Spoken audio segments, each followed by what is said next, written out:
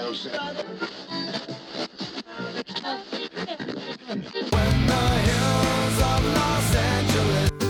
Angeles, I'm and most Hollywood nights. She goes to California, oh, California. What you say about Los Angeles? LA got the people saying.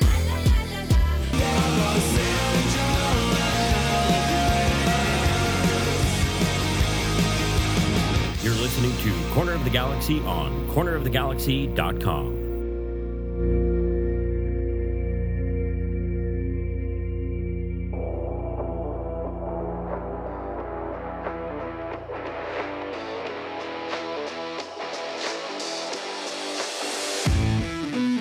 It's time for another episode of Corner of the Galaxy from the Box, the show that gets you behind the scenes of the LA Galaxy and into the minds of soccer reporters and MLS experts. Your hosts for the day are Corner of the Galaxy's Josh Gessman and LA Times soccer reporter Kevin Baxter. Let's start the show. Hello, everybody, and welcome to Corner of the Galaxy from the Box on cornerofthegalaxy.com. I'm your host, Josh Gessman, coming to you on a Monday, April 18th, as the LA Galaxy get ready for a two-game week. San Diego Loyal coming up on Tuesday night, so tomorrow night as we're recording, in the U.S. Open Cup, and then, of course, Nashville coming up on Saturday. We're going to get you ready for San Diego. We're going to talk about the LA Galaxy 0-0 draw, maybe the most boring soccer you've ever watched, against Chicago Fire. There are some things to take away from this. We're going to tell you maybe what each of us think is the big takeaway from the Chicago game. I'm going to talk about our live event and us being out there, talking to some of you, broadcasting at the LA Galaxy Soccer Complex in Torrance. LA Galaxy add a former LA Galaxy player to the technical staff as well, so we're going to get a little bit into that. Standings, news, all that fun stuff. Tickets for the Leagues Cup showcase. So a lot of stuff to get to, a lot of things to talk about to help me do that. He's back. It's the Panda himself, Mr. Kevin Baxter. Kev, how's it going? Hey, happy tax day, or in your case, tax avoidance day. Oh man, it's tax day, right? It is the 18th. I had to double check with my accountant this morning that like everything was done and that we had signed all the stuff and done all the things and we were good. And yes, that was the case. So I was just making sure. About as much as Elon Musk, right? Which is like how many shots the Galaxy had on it. Let's see. Let's see. The state of California always gets their money. Let's say that the state of California always gets their money. I don't think you can avoid that one. I'll say that overall, I probably came out a little bit ahead this time, but not much. I don't have that many write-offs. Just a child. That'll help. Have a child. That helps. You want a tax deduction? Have a child. There you go. There's my family advice for the day. How was the rest of your weekend, Kevin, after being nearly windswept away in Torrance, in the windiest city in the world, Torrance? Well, first of all, I need to say that those of you who are watching and can see me in all my luscious pandaness, this is not a pajama top. This is a French national team practice jersey. And since they are the reigning world champions, I decided to wear this today. But it does on the camera. It looks like I'm in my pajamas. I would call that a pajama top for sure. Yeah, it kind of looks that way. That's okay. We'll allow it. But how was your weekend? I went to see the Frida Kahlo exhibition, the immersive Frida Kahlo exhibition. I recommend it highly. Very good. And it really fits that format. Went to see the Van Gogh one. It wasn't quite, because Van Gogh, it's just sort of really good art, but it's basic. I mean, Frida has all kinds of magical realism and symbolism and everything. And it really lends itself to that format. So highly recommend it. Very, very entertaining. On Easter. Oh, okay, that works. Frida Kahlo and Easter. I mean, what a combination. I'm glad you had fun. That's really all that I wanted to make sure is that you enjoyed yourself over the weekend. Kevin was out there for our live event, and before we get starting to talk about Chicago, it was a ton of fun. Actually, I had a great time. Kevin, we went out. I got this cool police car. You did get a squishy. Hold on, I'll go back to it. You went a squishy police car. I got a squishy police car. Yep. That was nice. Those were our big takeaways from that. Besides seeing all the wonderful people, but the LA Galaxy launched the LA Galaxy Sports Complex, which of course was right across the street, which just serendipitous. I'll tell you, right across the street from the LA Galaxy's Connecta Soccer Center, which is where they do a lot of their They're futsal camps, and they have a lot of youth camps and a whole bunch of other things as well. Those are big scissors. Giant scissors. If you watch the video, it took them a couple times to actually get those big fake scissors to actually work. I don't know. Like, is there a big scissor company? Where do you find? Do you just type in big ceremonial scissors and like? It's the same company that makes those big checks for the PGA Tour. Yeah, right next to it. Same company. Yeah. That where Happy Gilmore was like had all these big checks in the back of his car. That was one of the best bits, by the way. Was all the big checks in the back of his car, waiting to be cashed. But anyway, so we did that. We got to talk to Tom Braun, who is one of the head LA Galaxy people. I would say his... That's not his title. No, don't make me... I actually have to look it up again because, good Lord, it is the longest title, by the way, that I think I've ever seen. It was Tom Braun is the LA Galaxy Senior Vice President, Soccer and Business Operations and Business Development. I made a joke. It wraps all the way around his card whenever he says it. But yeah, it was cool to sort of see that all open up. They had free ice cream, Kevin, which was, I think, your big takeaway from this. I enjoyed it immensely. And pizza, but you had to pay for that. I had to pay for the pizza. That's okay. Even celebrities like us, we had to pay. We got to do an hour-long show in the wind. By the way, a big, huge shout-out to one of our Discord members and a really great guy, Matt, Mr. Provino on our Discord. Matt came out and brought an Easy Up for us to use. And poor Matt, I don't think he realized he was going to be relegated to anchor duty for the entire hour or 2 hours that we were there. It turned into a parasail. It did. It tried to collapse. It was hysterical because we're talking about Chicago and we're saying, oh, well, it's usually windy in Chicago. And here we are in Torrance. The wind's blowing like 30, 35 miles an hour. Tried to lift Christian Miles off the ground a couple times. It collapsed the tent one time actually blew it down and in. It was nuts. Torrance, the windy city, known as the windy city of big shoulders. There you are. Look at that. Yeah, Linda Pickle, I think, snapped some of these whenever she was coming by, so I stole them from her Facebook. But just Christian and I talking. I'm sure Christian will enjoy that picture. But doing the show, we had our broadcast headset. We had some people out in front. It was great. There were so many cool vendors too. I saw 1-2 Threads there. Galaxy Art Fire was there. The Z-Pot lady. I mean, the wonderful couple who was right across from us, I can't remember their name all of a sudden, that does the scarves and like the Cosmo hats and stuff like that. That was amazing. They were right across from us. So again, it was no pupusas. We got to fix that next time. That was the one sort of downside to all this was no pupusas. So we had a great time. I really enjoyed it. Like I said, it was windy. We still were able to do an hour-long show. If you go on the podcast, if you go on SoundCloud, if you go on our website, you can find that show. I did release it post us being out there. And eventually we're going to figure out a way to stream that show like live when we do it. I just didn't have it all set up and ready to go. So we will figure that out for next time. Actually, Kevin, it didn't sound like that at all, I was amazed. We did not get too much wind noise. So I was happy with that. By the way, people in the chat room think that they're smart. They're saying, well, why didn't you bring like the anchors to hold down the Easy Up? The people with anchors were holding down their Easy Ups. The weights weren't keeping these things down. We had some serious gusts of wind. So it was a lot of fun. Dorothy and Toto blew by at one point. It was intense. It was intense. Our table tried to lift up a couple of times. It was good. My wagon went blowing across the parking lot. The fire department, the Torrance Fire Department, who was next to us, had to wrestle it down and rescue it, which is good because they're good at that stuff. So it was a lot of fun to sort of to do that and to have some fun with all the people around there. I got to meet a whole bunch of people and got to get hand out some stickers and say hello. And I was modeling our long sleeve our Corner of the Galaxy kit that we're working on getting pre-orders for. So that should be coming out here in just a little bit. So it's all about the Merc, isn't it? Yeah, always all about the Merc. Merch. It's not Merc. It's merch. If I cannot say Zlatan's last name, if I cannot say Nicholas's Dupuy's last name, I'm not going to get Merc right. I literally, like the one thing. How do you not know merch? Like that is a comedian joke too. It's like, oh, gotta go sell the merch. Like everybody knows how to say that. It scares me sometimes. I feel like you don't get out and interact with enough people. I feel like this is your only like time where you see people. Well, I every once in a while I talk to Larry Morgan, not on Twitter, but I talk to him. I mean, I'm a print journalist. I write. I don't speak, obviously. Thank you. Now we know why. Yes. There it is. All right. Let's get talking about this game, LA Galaxy and Chicago Fire in Chicago. The worst game ever played, ever, by anybody, ever. It's not even close to the worst game. It just wasn't a very good one. I think I started my game recap by saying, if you watch that entire game, sorry about that. What? Put the score back up again. It even says, announces right there, uh-oh. Yeah. 0-0. It was not pretty. Listen. Nil up, zip up. Listen, you're going to see this from Chicago this year. This is how they play. And I was talking to somebody who watches soccer a lot. I won't say their name because this is rather indicting of the Chicago Fire, but they said that Ezra's anti-soccer that he's playing right now will get Chicago points, but it's not going to win any hearts and minds in that stadium. But that is such a spot on comment, because Chicago's been bad for a long time. They're getting points. They're not winning a lot of games, but I mean, with a 17-year-old goalkeeper, they're playing really well as far as in comparison to other Chicago teams. Ezra had to work with what he had. Right. And so if the idea is get points and be competitive, he's done that. If the idea is get fans to come out in 37-degree weather on the lake in Chicago, it's not going to happen playing this way. And I finally get it.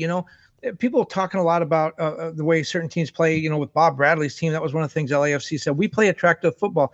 I never really had the appreciation of it until Saturday when I see what unattractive football is like. And it's just brutal. I'll tell you this, that Ezra is doing everything in his power to be successful for the Fire with what he has right now, with Shaqiri not being able to play. That was one of the storylines in that.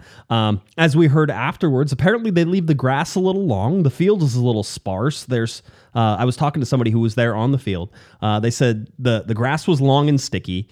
There were bare spots all over the field. Some of the bare spots had sand in them. That was nice. And to tap it all off, one of the 6-yard boxes had brand new sod in it because it was probably so worn down it was trashed, and they had to replace it. And when everybody should know about grass, whenever it's like 35 degrees out and sort of in the winter spring that we're currently experiencing there, it doesn't exactly have time to like get in there and root. So it was probably just floating on some sand in there as well. So no excuse for that. NFL field, no excuse for that. The long grass, yeah, I get it. That every team has and the field was very narrow too. 70 yards.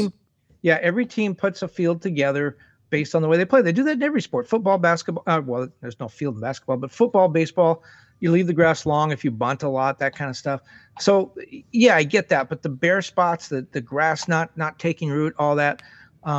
There's no excuse for that. That is nothing. That hurts Ezra's team as much as it hurts any other team. But I don't think Ezra wants to play this way. I think he has to play this way. I think he'd just as soon play, some good, attractive, attacking football. But he's not going to win that way. He's going to get blown out. Greg Vanney talked a lot about playing against this team. All they did is just every time they get the ball, they just booted it back into the Galaxy end, and that's the way they were going to play. Yeah, I would say it was successful for them, except that they didn't get 3 points at home. You would think you want 3 points at home. You think that you would have more chances. I'll tell you right now, the expected goals, not that there are any, but I don't think we pointed out there, and everybody knows this already, but there were 0 shots on goal from either team in this game. 0 shots on goal. 0 goals and 0 shots on goal. It's like no one showed up. By the way, American Blue says that it's still better than fake grass, and I would disagree. I would rather play on turf than what they played on in this particular case. I hate turf, but I also don't like it whenever people are going to use a spongy, like spotty, derelict field. Greg Vanney called it bumpy. I heard it. Yeah, bumpy. Bumpy. Yeah, and pasture. Pasture. Greg Vanney called pasture. What's crazy was, so Greg Vanney said pasture, and I was like, come on, it wasn't a pasture. I go, that's ridiculous. So I reached out to some people who were also there, and I was like, so how was the field? And the people who were on the field or near the field and the whole deal. And they're like, it was horrible. And I said, well, Greg called it a pasture. And they're like, yeah, that's about right. And the whole deal. And then they told me about it. And I was like, oh, okay. So he actually undersold the field. It was way worse. And I think the players downplay it a little bit too. They all talk about it. And anytime players talk about a field, it means that it's worse than just bad, because the guys will deal with bad, like, oh, well, it was sticky and blah, blah, blah, the whole deal. But this was more than that. Which was, again, an interesting take to sort of go through it. I mean, let's get to the lineups here, because there's some stuff in here, some things in here that will sort of key us into our next conversations. But lineups: Julian Araujo, Segu Coulibaly, Derek Williams, Raheem Edwards on the defense, Jonathan Bond in goal, Mark Delgado, Kelvin Leerdam in the defensive mid. We'll talk about Victor Vasquez here in a second. Douglas Costa, Ryan Raveloson, Sam Grandsir, and of course Chicharito up top. So this was your starting 11. Now Victor Vasquez did not travel. I learned about this on Saturday morning that he did not travel. We didn't find out why. Greg Vanney cued us into why and said it was a grade 1 hamstring. Now we would imagine that's a strain of some sort there that Victor Vasquez picked up in training on Thursday. So that was the sort of the reason that Victor Vasquez didn't travel. We're going to sort of see, I think, over the course of this week, and we have media availability, I think, on Thursday, Kevin, for Nashville in person. So we'll sort of see where Victor Vasquez is on that. But with no Victor Vasquez in this lineup, this is a very defensive lineup already. And even moving Raveloson to the 10, or if you have Delgado as the 10, or if you have Leerdam as the 10, however you want to make that as sort of quote unquote the 10. And Christian Miles pointed out that in sort of the 4-3-3 or in some of these different setups that they have, there is no real 10 that's involved, but we know that there's a playmaking role somewhere in here. And Raveloson at the point, I think was a little lax in that particular position for this game. Galaxy's first half, Kevin, not great. I thought Chicago had a lot of the ball. I thought they had a lot of chances. I thought that they did a good job of pressuring the Galaxy, and Greg Vanney talked about, the pressure that they were able to apply in that first half, and sort of kept the Galaxy unsettled. And then one of the things the Galaxy love to do, Kevin, is pass the ball and control the pace. So you put them on a bumpy field where they can't pass the ball, where they can't do some of these things, where speed is not an advantage for them. Even Costa, by the way, I thought Costa had one of his best game as an LA Galaxy player, quite honestly. Whenever you can't use the speed with Grandsir or with, Costa on the outside or those types of things, then the Galaxy become one-dimensional, really. They do. And you saw that they were able to Chicago was able to pressure the center and keep the ball, uncertain, sort of in an uncertain way. Chicago never dominated that possession side of things, Kevin, but for me, they kept the LA Galaxy sort of off balance for most of this. Well, and this is the way, they did keep the Galaxy off balance, and the Galaxy were off balance by Chicago. They have 5 clean sheets in 7 games. They've only given up 2 goals this year with a 17-year-old goalkeeper. This was and I think that's why Greg Vanney went with the defensive lineup. He knew it was going to be a slugfest. It was going to be a defensive game. They could have started Messi next to Ronaldo and Lewandowski, and they weren't going to light it up against Chicago. So decided to go with the defensive lineup. But, and they did almost have a goal in that first half. There could have been a handball call. It looked pretty obvious to us in the replay. Yeah. Didn't get called. I don't know. I think you and I were watching it whenever we were standing side by side, right at the watch party. And I said, if it hits Raveloson's head or any part of his body and then hits the defender, you're not going to call that a handball. But if it doesn't, then it could be a handball. I didn't have a problem with any of the calls the entire night. And I know there's 3 of them because the LA Galaxy scored 2 goals. They were both ruled offside in 2 different ways. But when we look at all those things and try to place that, I didn't have a problem with most of the refereeing. It wasn't great, but it wasn't horrible either. Yeah, and the 2 goals that were called back, both in the second half, Chicharito and Costa. Here's where you and I differ. I said before the game, and I still believe, it was a good point on the road. They went to a difficult place to play in tough conditions, cold weather, bad field against a team that is going to bunker down, and they came away with a point. Okay, that's good. But that's where that ends. This is a Galaxy team with the league leader in assists, the guy tied for the league lead in goals, with Douglas Costa, one of Brazil's best players. This is an offensive team, a team that's very potent. Chicharito leads the league, tied for the league lead in goals, and he leads the league in shots on goal. And they didn't get 1 shot on goal, much less a goal. They didn't score. They didn't even get a shot on goal. The Galaxy cannot come away from this feeling that this was a good performance and that this is acceptable. This team is an high-powered offensive team, and this is a disappointing performance. I don't care what the conditions were. This team with this talent needs to do a little bit better than they did. And you wonder, too, Greg Vanney has not won more than 2 games in a row since he came to the Galaxy. I thought they came out of that LAFC game with some momentum. You and I differ a little bit on that. You thought they didn't play a good game, but they got the win against their rival who was unbeaten. It was a big emotional game. I thought they were going to come into Chicago with some momentum, and they wind up leaving without even taking a shot on goal. I think that's a disappointing performance, and it just seems like Greg Vanney can get this team to a certain point and can't get them past that point. I think your only fair criticism in anything that you said, which you didn't say this exactly, your only fair criticism is that the LA Galaxy can never take over that first place spot, right? We saw a chance for them to sort of jump up and grab a spot, even if it was momentary. At the time, you go into Chicago, you have a chance for first place. How many times do we see last year where the LA Galaxy were on the precipice of taking over the first spot in the Western Conference and didn't make it? And how many times would 1 point or 3 points have gotten them at the end of the season? We look at that overall, taking over first place. And I remember Greg at one point said, hey, the answer is, I guess we just weren't ready to take it over yet. And it's sort of like, well, Greg, when are you going to be ready to take it over? There's definitely a criticism there that whenever it comes to chances for the LA Galaxy to move up the standings, that they haven't taken them a lot. Now, it seems like they get satisfied with good enough, it almost feels like, and they lack that killer instinct. When they have the chance to go for the jugular, they back off. But I don't see it as a back off. See, you're thinking that like you should go on the road and beat Chicago.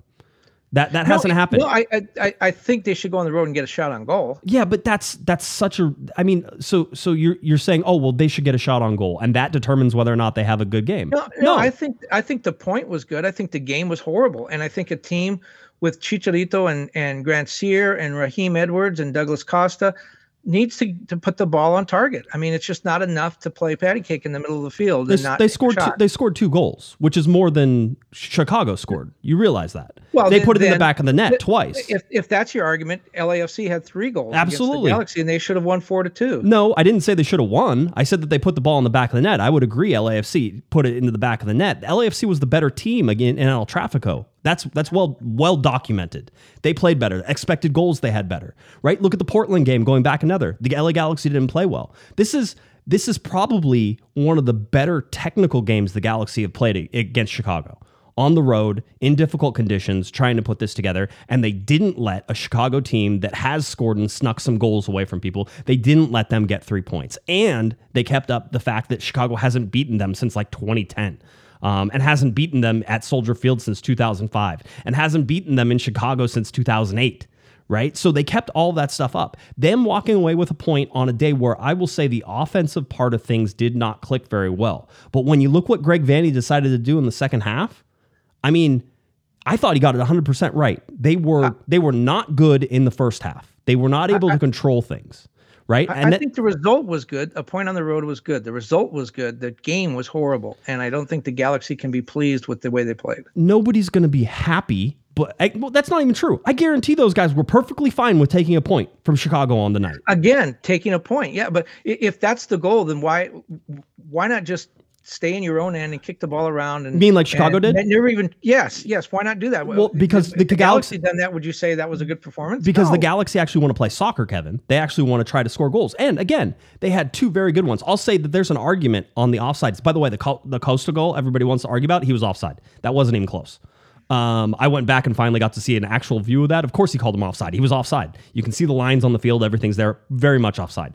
The Chicharito goal, which everybody just sort of said, oh yeah, he was definitely offside, was inches close. And the only reason that stood was because the call on the field was offside, because there was nothing in that I could say would definitely show him onside. But it was super, super tight. So no, I don't have a problem with that. I like the fact that the defense and the midfield stayed disciplined in this game for the most part. I mean, Jonathan Bond had to come up with a huge save. And it's not even a save, by the way. Wasn't even a shot on goal. How about that?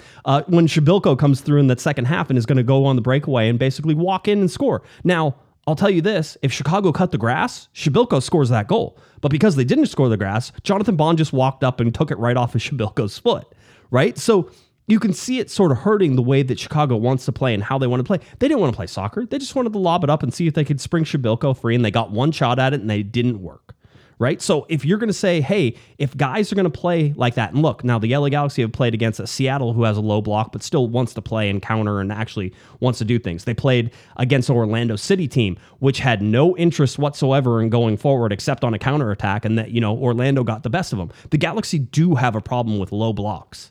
All right. And Chicago is probably the ultimate low block right now. They have 11 guys behind the ball most of the time. But I don't have any issues whatsoever with that field and those conditions, traveling away. And again, one of our biggest concerns coming off of El Tráfico was that there was going to be some sort of emotional letdown against Chicago and that Chicago was going to be able to steal something. And that didn't happen. Well, I disagree. I think you need the letdown. To me, you're riding high after beating your crosstown rival. And again, the result, a point on the road in those conditions is good. I have no problem with the result. But if you want to be a championship caliber team, and Greg Vanney's been a coach of championship caliber teams, I'm sure he'll tell you this, you need to impose your game and your will on opponents, especially inferior opponents, which Chicago was. The Galaxy, their next 7 games are against winning teams with winning records today. They're going to have to play better than they played in Chicago. Really? Oh, there's a genius freaking answer. They're going to have to play better than they played in Chicago. Well, you just said that they were the 1958 Brazilian World Cup team. I absolutely did not. But I will say this again: out of their last 3 games, that was the best game the LA Galaxy have played. You could. Then it's going to be a long season. No, that's really true. See, that's the whole thing. Is you're just taking the result of things and thinking that that's the answer. Oh, they didn't get a shot on goal, so that means nothing. Did they create offense? Absolutely, they did in tough conditions against one of the top defenses in the league. And by the way, I was not a believer of Chicago's defense. I get what they do now. Right? Which is put big bodies and don't move. They're a low block team. They're going to body people. What did the LA Galaxy set piece defense do? Would they have 8 free kicks that they cleared out, 22 crosses that they cleared out? Everybody wants to sleep. Everybody wants to base this team off of the offense. And you've had to do that for a long time because the LA Galaxy defense has been crap. All right? This LA Galaxy defense that you're seeing and the team defense that is being played is not crap. All right. It is probably the driving force that's going to take the LA Galaxy to the playoffs this year is that defense. They've allowed 6 goals in 7 games. 3 clean sheets. 3 clean sheets in the first 7 games. Almost 50% of their games have been clean sheets so far this year. All right. That is something that you have not seen in a very long time.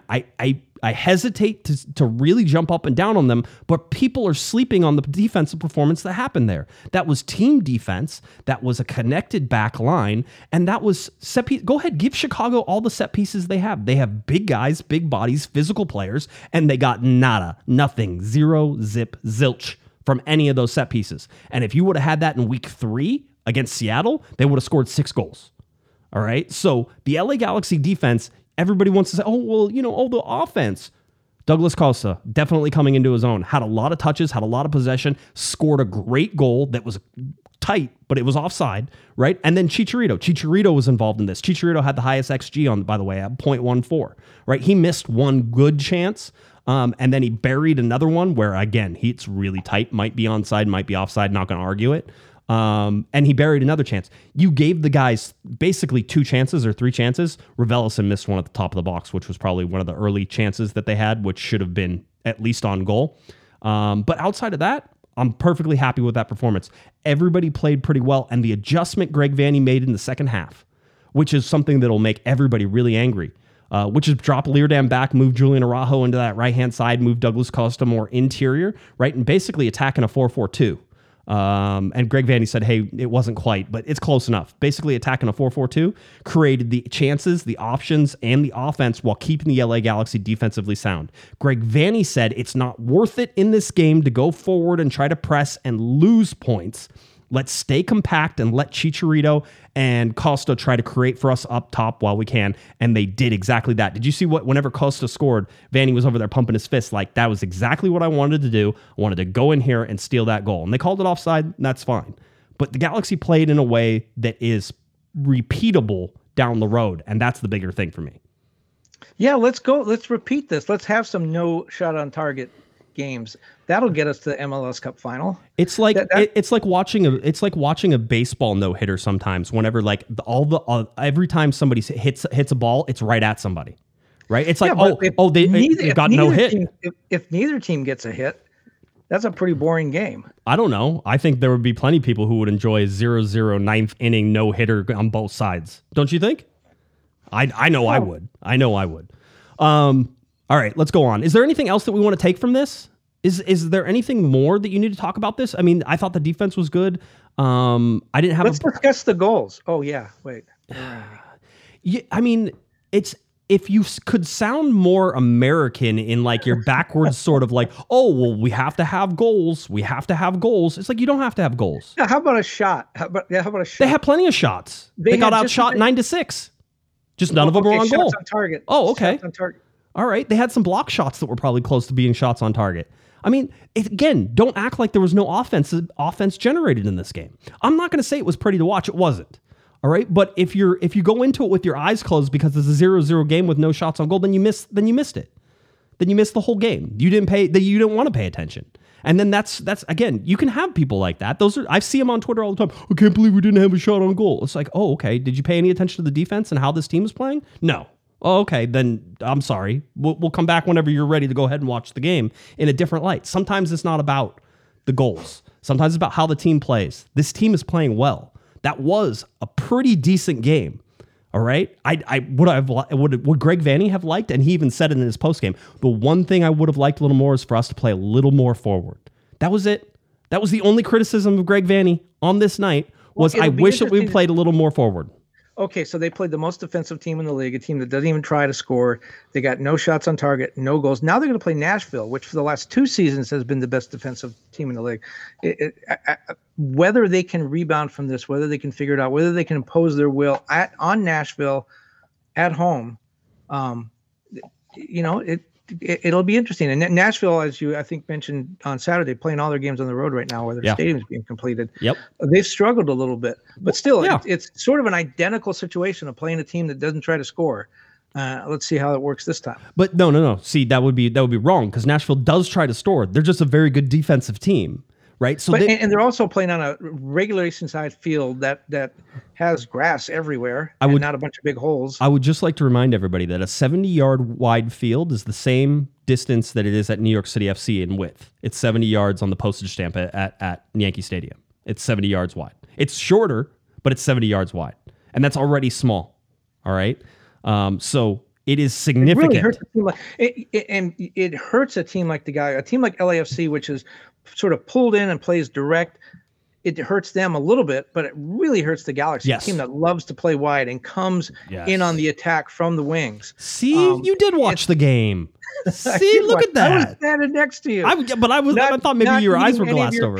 Not eating any of your pizza, but I was standing next to you. Yeah, I didn't get the pizza till after you left. You left at halftime, and by the way, I don't blame you. I was freezing by that time, and then I went into my car to do the press conference. I was so exhausted by this game, just this entire game, just the entire day, and everything else that happened during the day. I had gotten up early to row that morning. I was like, okay, I'm gonna do this, and then I had to hang out with the family for a little while, and then my wife came home late, and I was like struggling to get up to the event on time. We were supposed to be set up by 2:30. I got there at 2, and I strangled. And again, Matt was such a huge help. So awesome. I'm going to get Matt something. I haven't figured out what I'm going to get Matt yet, but unlike you, I like Matt. So I'm going to make sure I'm going to get something. I like Matt just fine. Yeah. No, I mean, I was going to say, I like Matt. I don't like you. That's what I was trying to say. Okay. I could get you something, but I want to get Matt something because I like him. Yeah, give Matt a pizza because you didn't get me one. You didn't ask for a pizza. I would have got you a pizza. Anyway, so I was so exhausted that I went home, and at 8:45 I was in bed and sleeping. That's how exhausted I was. I was like, no. My wife was up watching her G2 game. I was going to, and I was like, nope, not going to happen. I got in my car and it was warm, and I put the butt warmer on, right? Just get those heated seats all nice and warm in there. And I got toasty. I asked Greg a question. I was like, I'm driving home. Went home, was asleep by 9 o'clock, and I didn't wake up till early in the morning and got up to row again. So, if you want to go to bed early like that, just save the LA Times and read some of my stories. Don't. You could just put it on like the what is it, the reader, where you click it and it'll read you your stories. And like a little lullaby music behind it. Yeah. It'll be great. Absolutely. All right. Yeah, so there's that. I encourage everybody to go to cornerofthegalaxy.com and you can see the full media call. It was cool. It was interesting because I got to talk to Mark Delgado, who was there. I thought Delgado was fine. I know some people think that like nothing happened. Listen, again, on that field, what you want Delgado to do, it's not conducive to playing the way that he wants to play and how it wants to happen. And I will absolutely... I'll defend that. I think Delgado's fine. Let's see how he plays against Nashville and sort of puts everything up into that and how that all starts to happen. One of the things we did talk about on Saturday, Kevin, was the LA Galaxy and their deal with Spectrum Sportsnet. Now, we still don't have quote unquote official details of this deal, Kevin. But what we do know is the LA Galaxy's local broadcasts will be on Spectrum Sportsnet, as we've been telling you for a while. And the big deal about that is that it seems, at least to most of us, that it's a deal that might not be worth a lot of money.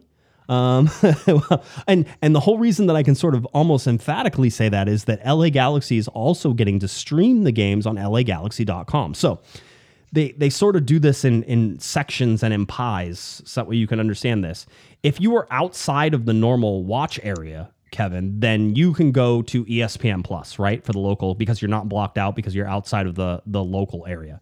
If you are inside that area, you have two options. One, you can watch it on Spectrum, if you get Spectrum, or two, you can go to LAGalaxy.com and you can stream it there. Now, they did that for this game. You could stream this game on LAGalaxy.com. By the way, I think that's huge, and we'll talk about some of the problems they had. But Kevin, I think that's huge. That's making it so accessible to anybody in the coverage area, and it opened up to some things about it opens up the idea that you can sort of grow that game, right? You can grow it within your local, because anybody can go to LAGalaxy.com as long as you're inside of that local broadcast area. And if you're outside of it, then you can watch it on ESPN Plus. So nobody's losing any of the slice of the pie there. It is literally free to watch LA Galaxy games. And if you're smart, you might be able to use a VPN and actually get inside of the zone, so that way you don't have to worry about ESPN Plus. I'm not saying to do that because, of course, that's illegal. But if you wanted to, a VPN inside the area would then get you LAGalaxy.com games as well. So that feels like that's pretty inclusive to making it as accessible as possible in today's world, Kevin. I wonder what's driving that too, because they fought this for so long. I wonder if the idea is we want to get as many eyeballs as we can because we were negotiating a TV deal, and it sure would be great if we could show them that a lot of people are watching these broadcasts. We're not cynical enough to believe that, are we? No, I don't think so. Well, I mean, listen, I know that everybody hates Spectrum, right? This pulls it away from... I have criticisms of Spectrum too.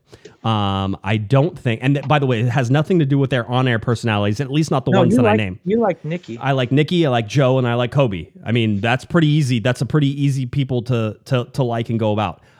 They had, what's his name?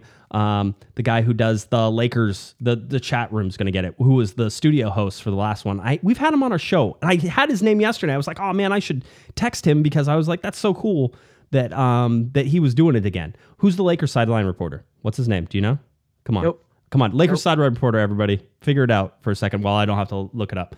But anyway, so they had Pete on games last year. They have Pete on games this year. That still baffles my mind.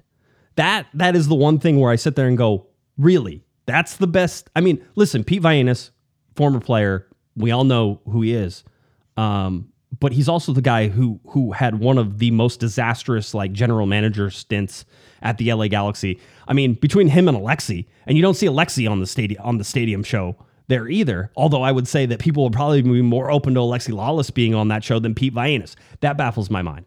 I'm sure there's plenty of talented, smart people who don't have the history that Pete has that they could invite on it. But I'm not in charge of broadcasting, so that's fine.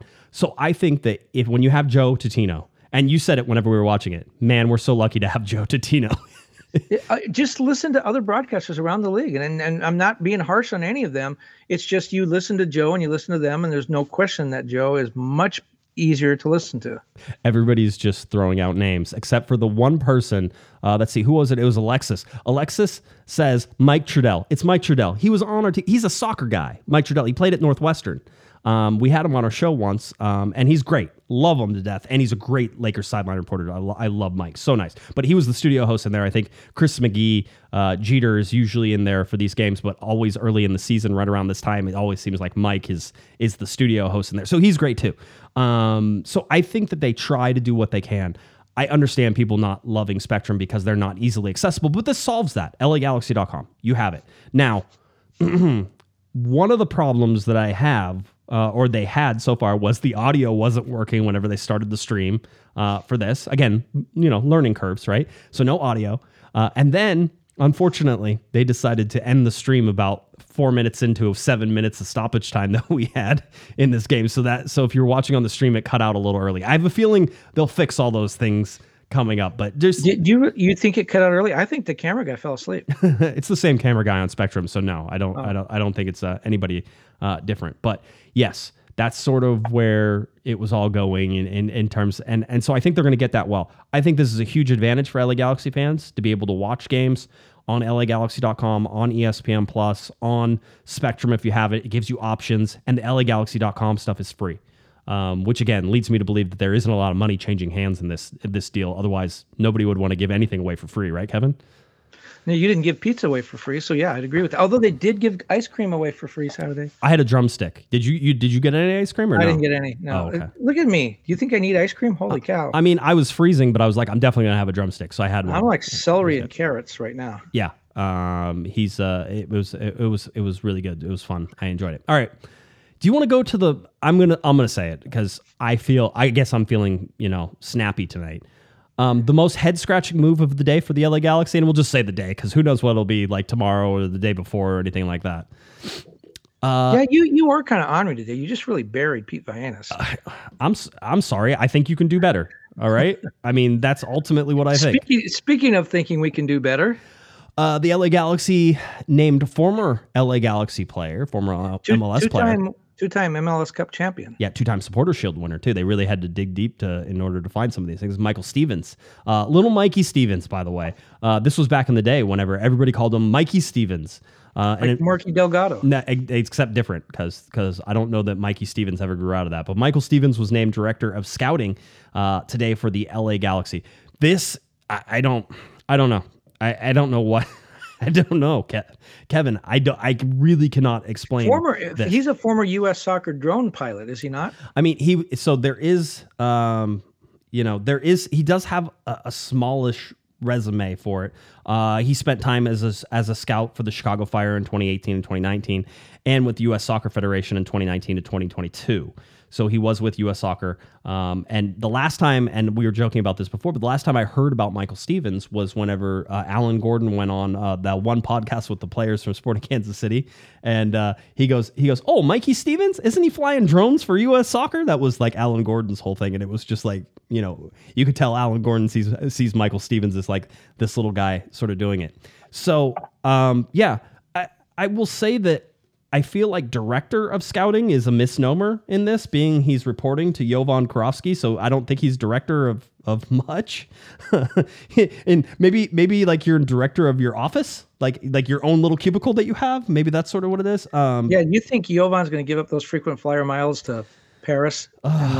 I mean, listen, this is a role the Galaxy need to suss out and need to go after. In his role, this is from the press release, in his role on the Galaxy's technical staff, Stevens will oversee the identification and evaluation of prospective players. Additionally, Stevens will collaborate with the Galaxy technical staff to further develop target markets for recruiting players, both domestically and internationally, for each level within the club's development pyramid.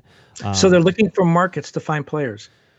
I mean, the idea... I can help Brazil and France. They should go there. I mean, I know you make a joke about it, but there is a science to finding undervalued leagues, right? Undervalued markets where you can go in and sort of say, now that requires analytics, and it's something the LA Galaxy have not done. They do. Listen, there's the type of analytics, and I always screw this up, so I'm going to explain it the way my head works, and then hopefully you can all understand it. There's the type of analytics, Kevin, that look at what you did on the field, and they said, hey, if you do this a little bit better on the field, then you will do this. Like, hey, take more short corners, because on short corners, we're 80% of the time we get a scoring chance on the short corners. All right. Like that's a type of analytics that you can go ahead and look at. There's another type of analytics that goes through and looks at undervalued players in markets, right? And so you can go through and you get a list of players and you get all their stats and you roll through and you go, okay, let me look and see. Oh, well, this guy starts every game. He's 26 years old. Whenever you look at his goals plus assists, they're through the roof. Where is this guy and why isn't anybody looking at him? And it's like, oh, he's undervalued. Oh, he's only $3 million. Oh, okay, let's go find him. Or you can do it as a league, which is go in to look at leagues and say, well, look at all the players that have come out of this league. This is a hot spot. There are players here, and they go and they sell for moderate prices, and we can take advantage of that by going in and getting some of those, possibly like what they did with France. That's exactly what Jovan said that the Galaxy were getting with Cabral and Grandsir. I'm not sure about Raveloson, but definitely with Cabral and Grandsir, Jovan said that these were guys that were undervalued, that they thought they had a much higher upside than anyone in France thought they had. Right. And that, again, if you have the stats to back that up, then you have an argument to make, right? Doesn't mean that you're going to be right, but you at least have an argument. If that is what Stevens is doing, which is going in here and using some of these data tools, and by the way, there's a ton of different like data companies that have all this data, and like you pay them for the data, and then you can pay them to help you sort through it and do different things. Then that is sorely needed for the LA Galaxy. And if he's going to do that, then yes, the LA Galaxy are way, way, way behind the 8 ball whenever it comes to analytics. All right, way behind the 8 ball. I mean, there was just one of the like analytics podcasts or like blogs was going through and sort of listing MLS tiers of analytics, and it was basically like the LA Galaxy at the bottom of that tier with, by the way, probably 50% of the rest of the league. But it's something that if you're the LA Galaxy and pretend to be the biggest club in Major League Soccer and you don't have analytics and you're not using that in determining talent, scoutability, markets and things like that, then you're not doing it. Now, if the Galaxy have an analytics person and they've hidden them for all these years from me, then more power to them. Every time I ask, it's like, oh, well, we have a bunch of people who do that. No. Well, one place where they could look and where some teams are looking is Africa is turning out to be a place with a lot of undervalued players, Ghana and Senegal especially, young players who are just developing, turning into really good players. You see some of them in MLS now. That would seem to be, everyone, we joked earlier, Brazil, France, and Spain as a place that exports a lot of players. Everyone's looking at those players. If you find an undervalued player, you got really lucky because most of those guys, because of their pedigree, are going to be expensive players. You go into some of these African countries now where soccer is really beginning to catch on. I mean, I know it's always been the national pastime, but they're training better, they're developing better. That could be a place where the Galaxy maybe could look and maybe find some undervalued players. They also had another front office hire, right? Contractual thing. So it wasn't a hire, but maybe a promotion on this. If you looked at the bottom of the press release, the LA Galaxy said, additionally, Gordon Kleshin, who is Sasha Kleshin's brother, by the way, additionally, Gordon Kleshin, who served as the senior director of soccer operations for the club, has been named the LA Galaxy senior director of player personnel and compliance. And both Kleshin and Stevens will report directly to technical director Jovan Kirovski. So that. I'm fine. By the way, I've always heard good things about Gordon Kleshin. I have no issues with any of that. So he's basically the guy that makes sure everyone's under the salary cap and that everyone's compliant on the contracts and stuff like that. Yeah. Yep. That's the idea. I think it's interesting that both those guys report to Jovan. I mean, I get the Michael Stevens one, but doesn't anyone report to Chris Klein, or does Jovan report to Chris Klein and that's where it ends? What does Chris Klein do? Who does Greg Vanney report to? Does he just report to Chris Klein? How does remember, you can't fire a GM, Kevin, if you don't know who the GM is. I've figured that out. They've really pulled some. So I mean, Greg Vanney is definitely the face of this team. It sounds like he's the face of player movement whenever it happens, right? He's the guy who's coming out and saying this stuff. You look, and when we get press releases, you see the quotes. We don't get quotes from Chris Klein. We get quotes from Greg Vanney. We get quotes from Jovan Kirovski. Right. Well, here's where I'm going with this, obviously, is that where does the buck stop? That's what we don't know. We've seen coaches get fired, and we've seen GMs, in the case of Dennis DeClosa, leave. The people above them that have been through here, with the organization since 2017, through 2018, through 2019, Baianis is gone. Jovan and Chris are still there. Does the buck stop somewhere? Is there the responsibility ends with this person? Because I just don't understand how the the hierarchy works, right? Yeah, exactly. How the inner office structure works. Architecto Verbal, by the way, I was playing your music at the pop-up event, by the way, to check my speakers. Everybody was grooving to it. It says, he goes, gives us a $5 super chat and says, back to my question of always, Carlos Harvey, what's up with him? Is he definitely out of the squad at this point? He's on the squad. There's no issues with that. He's on the senior team roster as far as I know. But have you seen him? I haven't seen him, but he's there. No. He's there. I mean, he hasn't been playing. How do we know that?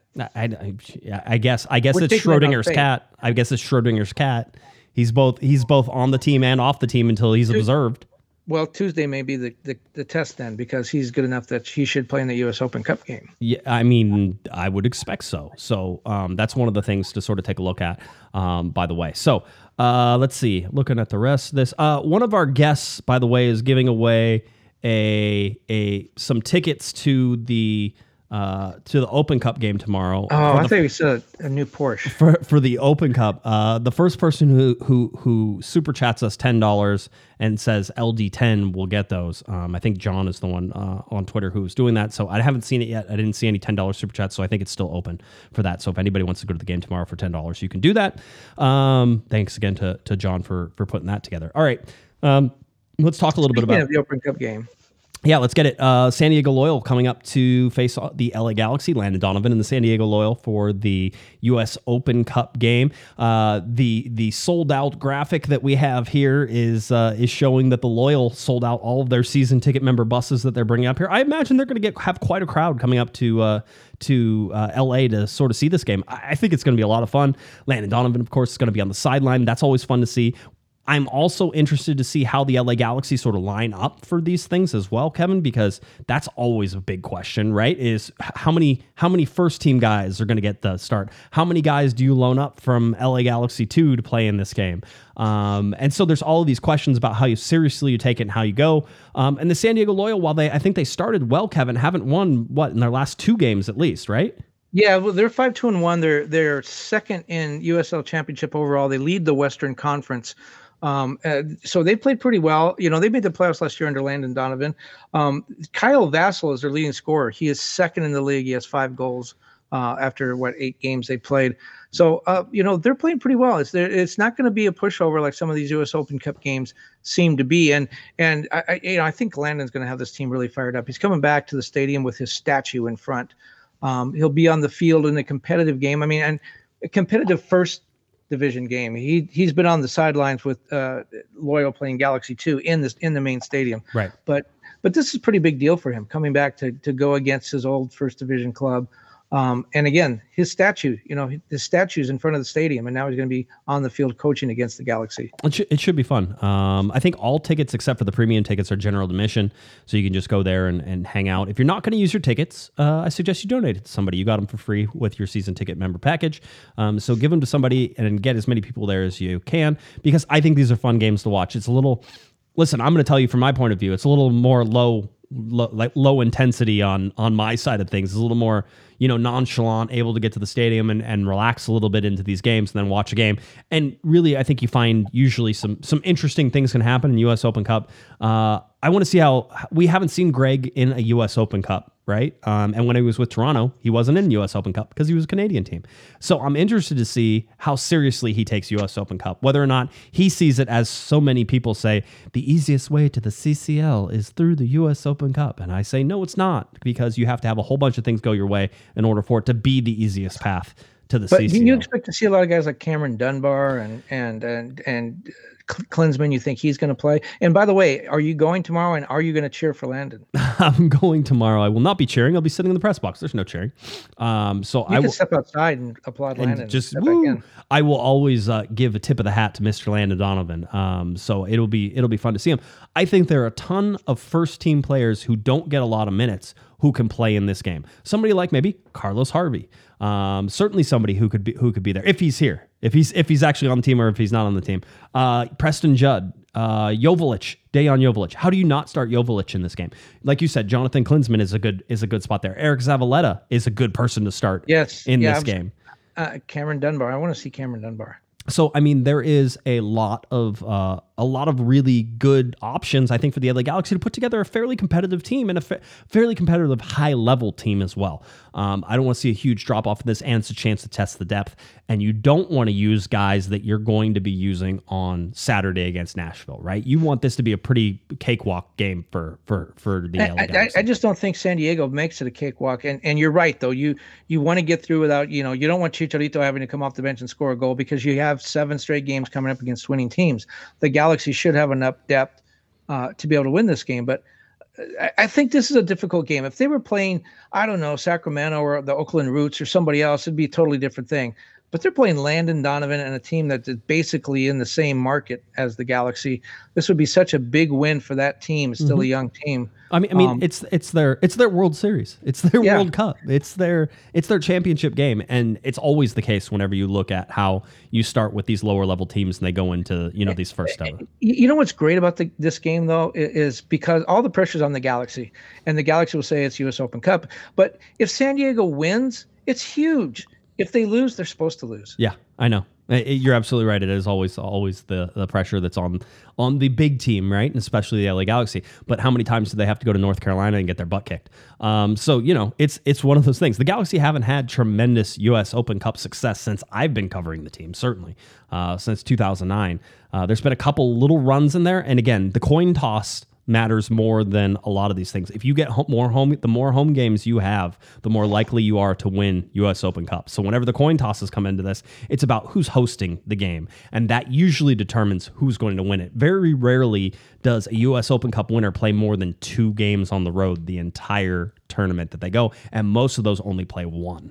I don't know. The thing about these tournaments, FA Cup and all those, is the big club is supposed to go to the little club's place. The Galaxy is supposed to go play at some high school field or something. That's the way it's supposed to be. But it's not. I did think that would have been fun had San Diego hosted it and the LA Galaxy would have to go to San Diego. I would have enjoyed that more than San Diego coming up. And by the way, main stadium.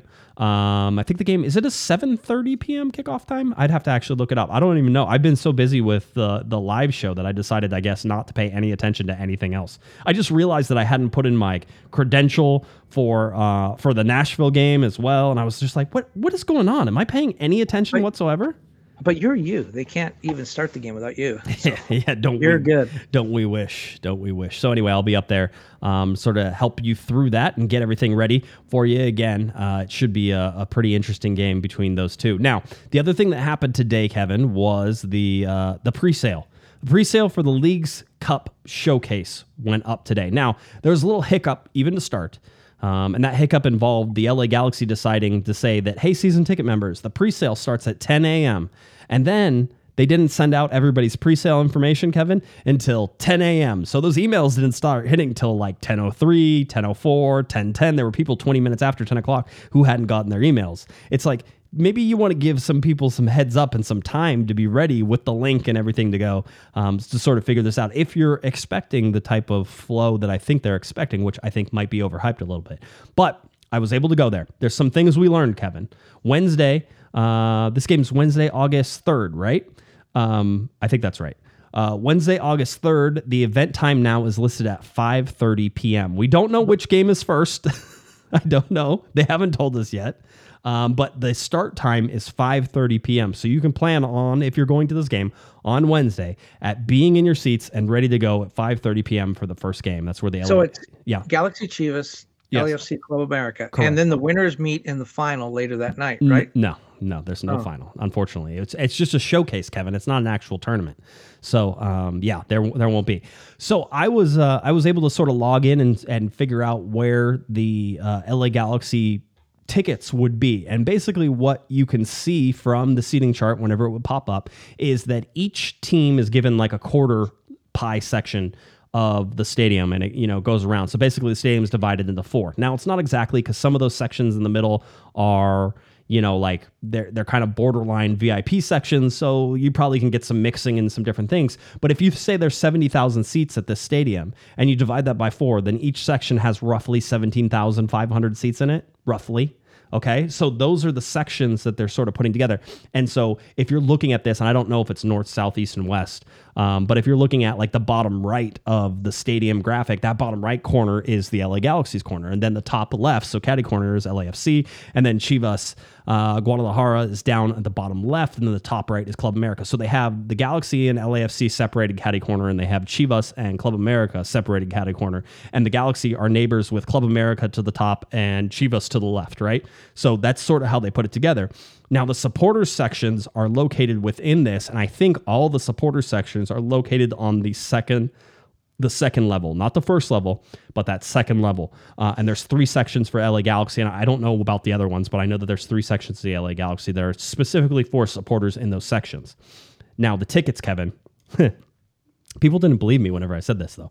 The tickets ranged quite a range. If you're all the way up into the upper bowl, you can basically get into the building for $45 plus whatever Ticketmaster fees and all that fun stuff, right? So $45 plus that, plus parking, plus all that fun stuff. So by the time you get in there, I mean, that's $90 for 2 people, and then you have to park a car, which is probably about $60 to $70, I think, in there. So about $150 can probably get you and a friend into this game if you want. But a bargain compared to other ticket prices. The other ticket prices included, as they were lower level and more center of the field, at least in the LA Galaxy section, the upper level was VIP, or excuse, the upper level tickets, which is the bottom level bowl, is $455 per ticket in the VIP section in that lower bowl.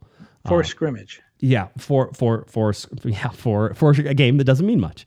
So that was what we sort of learned from that. And it seemed that depending on what your ticket package was, Kevin, for the LA Galaxy, that sort of allowed you to go in and buy certain tickets in certain sections. So if you were a premium seat member, you were able to buy tickets all the way down at the bottom, all the way to the top. But I think there were some people, like supporters groups, were only allowed to buy tickets in the supporters groups. And I think some of the other tickets, maybe if you were in the 200 levels, like you were only allowed to buy tickets like from the middle of the stadium and back. Like they were sort of keeping you within your zone, I guess. I don't know. It's crazy. Well, and this game, the Galaxy Chivas game, is now big because it's going to be Almeida's return to California as coach, right? Oh, now that he's gone from San Jose, he'll be back at Chivas by then. He'll be back at Chivas by then. I know that was an interesting. I mean, everybody sort of saw it coming, but Almeida out as San Jose coach, which means. To me, the bigger MLS news today was Brad Guzan and his injury. At 37, I don't think he's coming back. It was an ACL or an MCL. It was one of the ligaments that was. It was one of the L's, yeah. Yeah, and he's done. Well, he hasn't said. No one said that yet. He's done he's done for the season. Right, and I think at his age, I know he's a goalkeeper, but at his age, it would seem like it'd be very difficult for him to come back. I hope he does come back, at least to take a sort of tour around the country and say goodbye to everybody because he deserves it. Right. Two-time World Cup player. Not everybody gets that chance, Kevin. Not everybody gets a chance to come back and say goodbye. So he would be, a lot of guys are carried off the field their last time they're on it. Hopefully that's not the case for Brad Guzan. I kind of like him. All right. Let's see. LA Galaxy playing against San Diego Loyal coming up on Tuesday night. And then, of course, the LA Galaxy will host Nashville FC.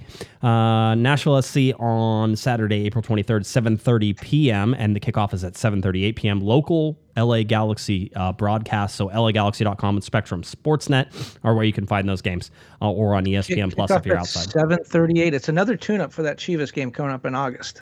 That's all these league games. The $455 Chivas of Guadalajara game. They're just tune-ups for all of that. I was just down in Guadalajara, as you know. I came back last Thursday night and Friday, and all anybody was talking about down there was the upcoming game with the Galaxy. That's not true. No, I didn't hear one person mention it. I was gonna say I tuned out for a second as I was gonna try to go do something. I'm like, what is that? There's no way that's true. That's not how that works. I just want to make sure I get the timing correct. For this game coming up against San Diego. 7:30 p.m. is the kickoff time for that. I believe all of the U.S. Open Cup games are also streamed on ESPN Plus. I don't know that there's blackouts, so I don't know if that's the case in this, but I believe that that's been the case so far. that they're streaming all of the U.S. Open Cups. And so if you're fans of Orange County Soccer Club, which I know there are a lot that I think listen to this great little stadium down there in the Great Park, they will be playing Wednesday at Bank of California Stadium. You can watch that streaming as well. Yeah, so they're going up there. Now, there's a redraw after this that sort of puts everybody against their next opponent. So there is no direct bracket path to who you play after this. So we'll figure that out after this game is done. So let's just say you there is a bracket and you pull names out of a hat or whatever. Should the organizers of this tournament, U.S. Soccer, they do everything possible to avoid having the Galaxy play LAFC in the U.S. Open Cup? I think they should. No, I think they will do the exact opposite, because this is not Major League Soccer. This is U.S. Soccer, and it's U.S. Open, and they want the views, and they want the viewership, and they want all that. Listen, they draw lots, right? They flip coins, they do that type of thing, so it's random. I'm sure there's they freeze some of those quarters or something like that and makes them land on one way or the other, however they do it. But I guarantee you they will not care. They want that matchup. Now, I would hope they would want that matchup next and not this time. Not the next game, but the game after that. Yeah, that's kind of what I mean. I mean, you don't want. I know at some point, if they're both alive, they have to meet. But then, not to get too far ahead of ourselves, but this is kind of fun. So if you're Greg Vanney, do you play your first team lineup against your inner city rival? You've talked a lot about how this is the biggest game since sliced bread. You're playing them again. It's a game that counts. It's a result. It's a tournament. There's a trophy at the end. Do you play your first team against them knowing it's LAFC when you wouldn't play your first team against, say, San Jose or Portland? Do you play your first team? I'll tell you this. It doesn't matter because we don't know that that's going to happen yet, so I'm not going to talk about it. Oh man, you fan on the shot. There is Mr. Provino, who's in the chat, by the way, says this next draw that they do after this is the last draw. So they basically draw, and then all the positions are set into a bracket that then you can follow along and say, oh, well, this person hosts this one, and this one goes this way, and they basically draw for the rest of the tournament after this. But that's not this, so we don't know where the LA Galaxy will fall after this game, but we'll find out. They'll have the draw, and then we'll be able to say if they beat San Diego. If they beat San Diego. So that's it. That is not an if you can just throw away. It should be, Kevin. I think it should be, but the San Diego has a lot to play for, and Landon Donovan is going to remind them of that on that 2-hour bus ride. But San Diego just lost 5-2 to Louisville, right? Yes, they did. And there was a red card in that game. Yes, there was. So I don't know if that carries over. It shouldn't. Although sometimes it does, so that's always a question. That's a great answer, Josh. Remember that was really good. Yeah. Remember whenever Clint Dempsey ripped up the red card, ripped up the card of the referee? I think that carried over. That was one that carried over for sure. So we'll see how that goes. And San Diego will be coming up, obviously, to play and see where that goes. All right. Anything else you want to talk about, or are we good? I didn't know. I didn't have anything to talk about when we started. So people figured that out very clearly. All right. If you're looking for Mr. Kevin Baxter. How many shots on goal this week? On Twitter, at KBaxter11. Head on over to the LATimes.com. He has a great article in there about streaming. It was great because I think he got the hammer to talk about. That's why I think it was a great article. Had nothing to do with your writing. Liked it. Yeah, I'm sure he did. So head on over to LATimes.com and please support Panda over there. Catch him on Twitter, all that fun stuff at KBaxter11. If you're looking for me on Twitter, it's at Jay Guesman, JGUESMAN, and of course at Galaxy Podcast. Head on over to cornerofthegalaxy.com for all of our wonderful reporting on the LA Galaxy. We appreciate everybody who came out for the live show. We appreciate you joining us here tonight on our live show. And if you're listening on the podcast, we love you too. Y'all have been amazing. And hopefully we'll be able to talk about a whole bunch of things on Thursday. A win over the San Diego Loyal, perhaps, and getting you ready for Nashville. So big fun things planned for Thursday. For Mr. Kevin the Panda Baxter, I'm Josh Pato Guesman, and you've been watching Corner of the Galaxy from the box on cornerofthegalaxy.com. Have a great one, everybody. You've been listening to the Corner of the Galaxy podcast on cornerofthegalaxy.com. You can follow the show on Twitter and Instagram at Galaxy Podcast, and be sure to check out and subscribe to iTunes, Stitcher, and Facebook by searching for Corner of the Galaxy. Fans, we thank you for listening, and we ask that you be kind and courteous to your neighbors as you leave the podcast. We thank you for joining us and look forward to seeing you again. Until then, I'm Michael Araujo, and on behalf of the entire Corner of the Galaxy crew, goodbye, everybody.